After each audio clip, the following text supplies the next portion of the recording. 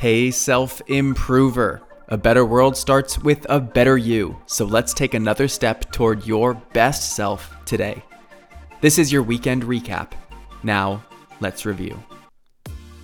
On Monday, we talked about how setbacks and challenges were not in the way of your goals and happiness. They are on the way. Viewing these hurdles as guideposts and confirmation that you're on the path helps you to truly understand the way they're meant to serve you. Tuesday, I shared a statistic that 12% of daily thought involves comparison. It's crazy because comparing yourself to others isn't something that many people would choose to do, yet it's so prevalent. Use other people for inspiration, but as much as you can, try to run your own race and use your best self as a benchmark for your efforts and results. Wednesday, I shared an important clarification.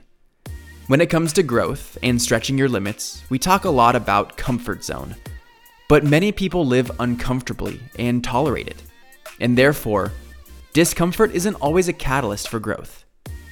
A more reliable catalyst is unfamiliarity, doing things that are different and foreign to you. So be intentional about putting yourself in situations that are unfamiliar, and you'll meet the intention more directly.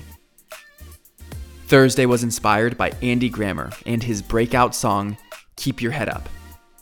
The lyrics in it are an ode to using perspective so that you can find optimism in your circumstances.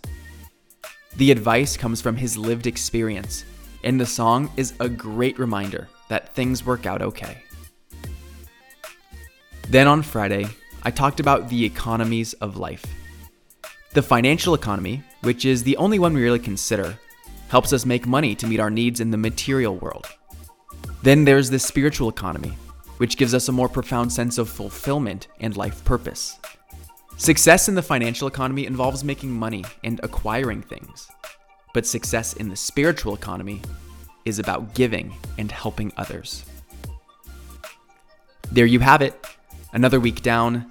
I'm Brian Ford, and I'm grateful to have spent time with you this week. If you're new to the podcast, be sure to check out a resource I've put together for you that will help take years off of your personal development learning curve.